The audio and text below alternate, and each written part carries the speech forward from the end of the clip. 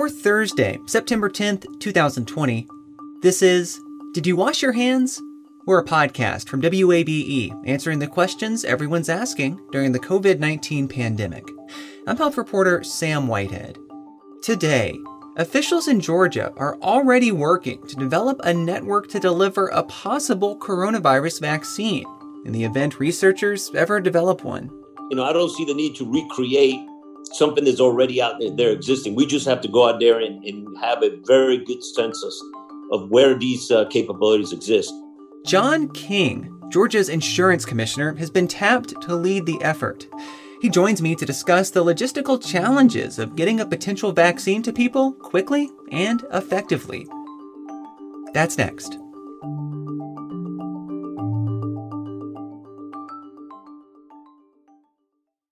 You love free. And at Ameris Bank, so do we. That's why we're proud to offer worry-free, hassle-free Ameris Bank free checking. Manage your money your way with convenient access to digital, mobile, and telephone banking, all with no monthly service fee or minimum balance requirements. At Ameris Bank, we're with you. For more information or to open an account, visit our local bankers in person or online at amerisbank.com/free checking. Other fees such as overdraft fees may apply. Ameris Bank, member FDIC, equal housing lender. Hi, it's Terry Gross, the host of Fresh Air. We bring you in-depth, long-form interviews with actors, directors, musicians, authors, journalists, and more. Listen to our Peabody Award-winning Fresh Air podcast from WHYY and NPR. Support for WABE's local coverage on maternal health and mortality comes from Georgia Health Initiative, whose mission is to inspire and promote collective action that advances health equity for all Georgians. Learn more at georgiahealthinitiative.org. Once researchers develop a coronavirus vaccine that's safe and effective, if they do at all, then another problem presents itself. How do you get that vaccine to people quickly? In Georgia, Governor Brian Kemp has tasked the state's insurance commissioner, John King, with figuring that out. Last week, he appointed King to lead the COVID-19 vaccine distribution task force. Joining me now to discuss what it will take to handle this major logistical operation is Commissioner King himself. Commissioner King, thanks for talking with me. Well, thank you. I want to start by just kind of talking about what a logistics operation like this could look like. Say we get a vaccine, you're heading up this task force, putting together essentially a network to make sure this vaccine gets to people. What does that network look like to you? As I've been working on this for the last week or so since the governor's announcement, is surprising how many agencies beyond the Department of Public Health are involved in establishing a network, a distribution network. And that's just the government side. A clear part of this response is going to require also our private partners, hospital groups, medical associations, public health officials, and local leaders. So it's quite a task before us. But and we're riding off the established relationships that we've established in previous, not only in hurricane response, but the COVID testing efforts. So this is just another task in this well-established network that we have across the state. Maybe point to point, is it the vaccines get dropped in a central distribution warehouse and then the state uses state assets to get those to hospitals? What does this actually look like, do you think? What we're doing now is we're meeting with McKesson, which has been selected by CDC and the federal government to be the distribution company that will distribute across the states and territories. What we're trying to do with them is, first of all, we got to identify what permitting requirements exist in our state that McKesson will need so they can safely and efficiently bring those vaccines to the point of distribution if possible. But if not, then bring it to a central location in Georgia. And then we will use our network of not only contract, but state assets to move these vaccines quickly and efficiently to make sure that we don't waste any vaccines which are brought to us. Because we understand that the numbers initially are going to be reduced because as they ramp up production, that's our time not only to test and evaluate our distribution network, but to make sure that we have, using the priorities generated by CDC and Dr. Toomey's team in the Department of Public Health, is making sure that we have adequate distribution to the populations that they will help us identify that need to get it first. This almost seems like an operation that would be well suited for GEMA, which you mentioned in the wake of natural disasters deploys all over the state. What is your sense of why GEMA is not heading this up here? GEMA is a significant player in this because they bring law enforcement, they bring other responders. They're key members of this team. And my job is to be the coordinator to make sure that all agencies and private partners are all integrated into this. You know, people would ask, okay, well, what is the insurance commissioner, what expertise do you have? Well, I'm not using my expertise as an insurance commissioner. I'm bringing my expertise as not only as a former police chief, but also as a general officer in the military who is specialized on logistics and preparing and assisting local governments with disaster response. And I've done this not only in the COVID front, going to New Orleans, New Jersey, New York, South Texas, working on COVID. So I bring a level of expertise that probably very few people in the state have. With an operation this size, there are going to be a number of challenges. The one that I think is potentially the most unique here is this is an asset, a vaccine that we're thinking about moving all over the state that actually requires some pretty specific conditions for that vaccine to remain effective. First among them, the two kind of leading vaccines have to be kept in very, very cold conditions. Talk to me about that challenge and maybe the work that's already being done to make sure that facilities have the refrigeration equipment they need for this to work.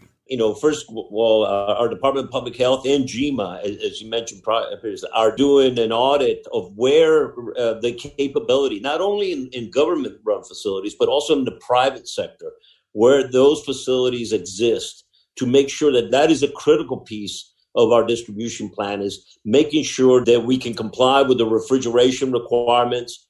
And, existing hospitals and hospital organizations are ideal because they do this already with other types of medicine. So, I don't see the need to recreate something that's already out there existing. We just have to go out there and have a very good census of where these capabilities exist. That is a key piece of the math involved in this logistical plan. What is your sense now of the state's capability? I mean, do we have facilities like that all over the state? I'll tell you, I am impressed. But remember, Georgia is such a transportation hub.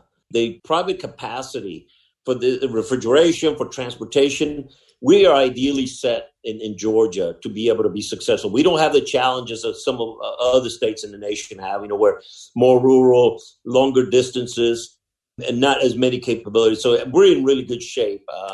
We got a lot of partners we're identifying, and we've been doing business with McKesson. We're using the H1N1 base plan, and we're basically converting and working on that and expanding the scale of the response. You mentioned a few things there I want to pick up on. I mean, I think first, the H1N1 plan, this was the 2009 influenza pandemic, our nation's last kind of mass deployment of a vaccine to fight what was thought at the time had the potential to be a pandemic flu.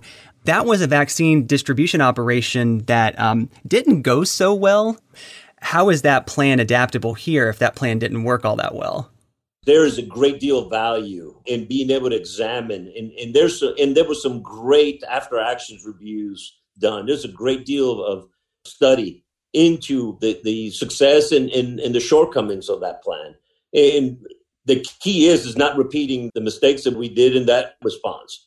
There's a lot to be learned from that response, and we're using that as a baseline to not only take the successes there, but also making sure we make some vast improvements on that response. What is one particular thing that sticks out to you that you think could be improved from that response? The partnership with the private enterprise. That is key. The transportation networks taking advantage of the cold storage facilities that are already existing, the Port Authority resources, transportation. We have a more developed infrastructure network. And then GEMA bringing in partners so we can have what I call a dynamic adjustment of if we have one area that has an excess capacity, but we have another area that has a shortcoming, that we can adjust within that 12-hour period. We're looking at every possible, resource. And that's my job, is not to recreate what the Department of Health. The Department of Health has got some incredibly talented clinicians and professionals. My job is how do I take their plan and increase the scale and breadth of this logistical plan? You mentioned hospitals earlier, too, and the role that they could potentially play in both storing and maybe even being access points for people to get this vaccine. That makes me wonder about the situation in rural Georgia. We have a number of counties here in the state that don't have hospitals. What is your sense of kind of the challenge that rural Georgia is going to present, especially maybe for individuals who are lower income, who don't have access to good transportation? What about those folks? Those are keys that we have to work. There's not a one solution to this problem. I mean, the regional hospitals are going to be a great place to, nothing else, to store and help our distribution plan. And the district health departments are key to this. And Dr. Toomey has been working very hard to make sure that everybody's on the same sheet of music. And very impressed. They've been leading the effort on the testing and contact tracing, all those things. Those district health officials have been absolute leaders there in getting the coverage that we need across the state. So we could then expect, just to pull this out, maybe a regional hospital getting vaccine to a county public health office and having that be an access point? That would be a logical place to start. We want to take advantage of the capability of a regional health center has. But then we have to push beyond those regional centers to get it to those areas that don't traditionally have a small hospital or a medical facility. So, yes. You mentioned testing, too, to kind of pull on that a little bit. We've seen, at least according to numbers from the White House, their last few coronavirus task force reports, the number of tests performed here in the state of Georgia have really declined over the last few weeks. And this, to me, is a question not so much about public health and how do you encourage people to get tested, but just kind of the infrastructure and whether or not it's enough to build it or whether or not you need to get it to people. State officials have said we have the testing infrastructure. People aren't just taking advantage of it. How do you overcome that if we think about the kind of purely logistics side of it when it comes to a vaccine? I tell you, this logistical plan and this plan that we're trying to coordinate through my office is not just a supply-demand challenge. It's a communications challenge as well, because we have plenty of capacity for testing across the state. Dr. Toomey and her team have done a fantastic job of making those tests available. The challenge now is this is coupled also with a communications plan that we have to make sure that people have confidence that the vaccine will be available, will do what it's supposed to do. We have to make sure that people understand that we've gone through a lot of effort to get this vaccine available. But if people don't have the confidence to take the vaccine, we're no better than we are today. It's really important for us to be able to communicate, with confidence. We're excited about being able. I have not gotten any pushback from anybody that we've spoken to, not private or government agencies. They all understand the seriousness of this effort. And Governor Kemp has given us clear guidance of hey, we need to have a good, solid plan that we test beforehand. So that way we are, operating at the peak of efficiency to make sure these vaccines are available to any Georgian that wants it. The state of public health emergency that Georgia has been under since, I think, early March, it's been extended by the governor multiple times. One of the things that does is actually give the state a little bit more power to, say, put larger trucks on the road, let truckers drive more hours. That's kind of traditional state of emergency stuff. But then there's also language in there about really encouraging and maybe even making compulsory vaccination. Do you have any thoughts on that? Do you foresee us getting to a point where we're going to have to require people to get this thing? I don't. Georgia has taken a different approach. And I don't want to get ahead of the governor on this, but I have had no discussion with anybody. And Dr. Toomey has been very, very clear on. We want to encourage. We want to show that that the science is behind that. This is a good product that will make us safer and we can open our economy. But the idea of imposing a mandate like that, I'm not sure that Georgia and I would probably be supportive of that. I think we can do a better job of communicating clearly and leading by example. And I know those authorities are there, but I haven't heard anybody having any serious discussion about using those kind of authorities. You mentioned public trust here too. I mean, I think that the logistics side is certainly part of it. But also, if we pull back and look at the bigger picture, the kind of speed with which these vaccine candidates, which again, let's be very clear, we still don't have a vaccine. We don't know if we'll have an effective vaccine. But there's been a really strong push from federal officials to develop this quickly. And then there is concern among public health experts that the speed with which this is happening has already undermined public trust. Now we have state officials like yourself who are having to put together networks that people have to put faith in. Talk to me a little bit more about the level of public trust you think is out there. I mean, do you think we're to a point where you have a lot of trust to rebuild here? The task that the governor's asked me to do is to be the coordinator of the distribution network. And you have a point. But I'll tell you, you've seen the announcement from all the bio companies that are producing these. They have come out with very clear, statements of what they are. There's a great deal, obviously, of election year politics involved in this. But you know what? I want to have faith in Dr. Toomey. She's our lead, medical professional. I trust her. I've traveled all over the state with her. We've engaged Latino community. We've engaged all kinds of, and you know what? I trust her. I'm an insurance commissioner. I'm a soldier, and I'm a former police chief. I don't have an area of expertise to see, but I have to trust that the system is going to go around this whole nonsense of the politics. And they're going to have a product that's going to make Americans and Georgians safer so we can open our society back to pre-COVID. John King is Georgia's insurance commissioner.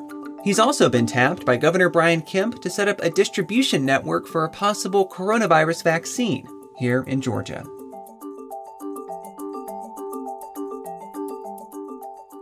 Did You Wash Your Hands is a production of 90.1 WABE Atlanta, where ATL meets NPR. Special thanks to Stephen Key. WABE's managing editor is Alex Helmick. Scott Wolfel is chief content officer. You can reach us at washyourhands@wabe.org. You can find all our episodes in your favorite podcast app, where you can also leave us a rating and a review.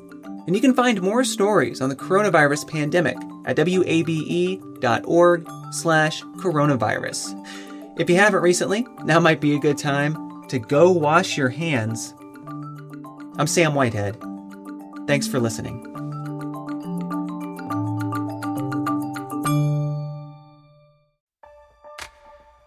The world is full of mysteries. Are ghosts real? Is that yogurt expired? Hey, the unknown can be scary, but when you donate to WABE, you know where your money is going. Your gift supports the journalism that keeps you informed and the programs that pull back the curtain on complicated stories. Help us make the world less mysterious. Become a member now. Go online to wabe.org/donate, and thanks.